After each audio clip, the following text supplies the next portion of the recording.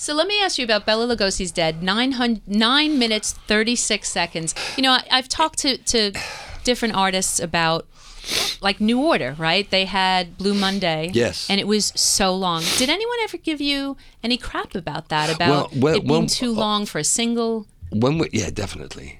When we first made it, we didn't have a deal. We didn't have anything. It was a demo, actually. We made that for £4. It was one take.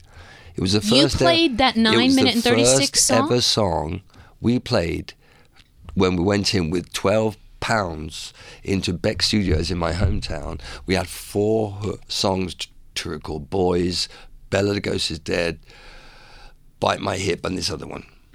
So the first song I'd ever sang 2 weeks after starting the band with Danny, the first song I'd ever sang with headphones in a mic with us recording it in one take was Bela Lugosi's Dead.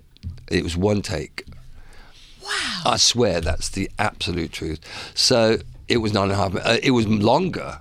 So the engineer pulled out all this tape. We said, "What are you doing?" "I'm editing it." "Wow, this," because we were fresh kids. We thought, "What's he doing?" So he edited it down to 9.5 minutes, and then we affected it. So then we took it down to Small Wonder, a very small record label. He put it out. We walked into the BBC, into John Peel. He was live. We said, "We're Bauhaus. We've got a record. We want to see him. We're from the same city. Call up. Yeah, come on up." John Peel. We put it in front of him. He said, "Well, we've got a band called Bauhaus here in the studio, lads here, and they've got a single, Bela Lugosi's Dead, 9.5 minutes long. This is probably the first and last time I'll play it. It's too long, but anyway."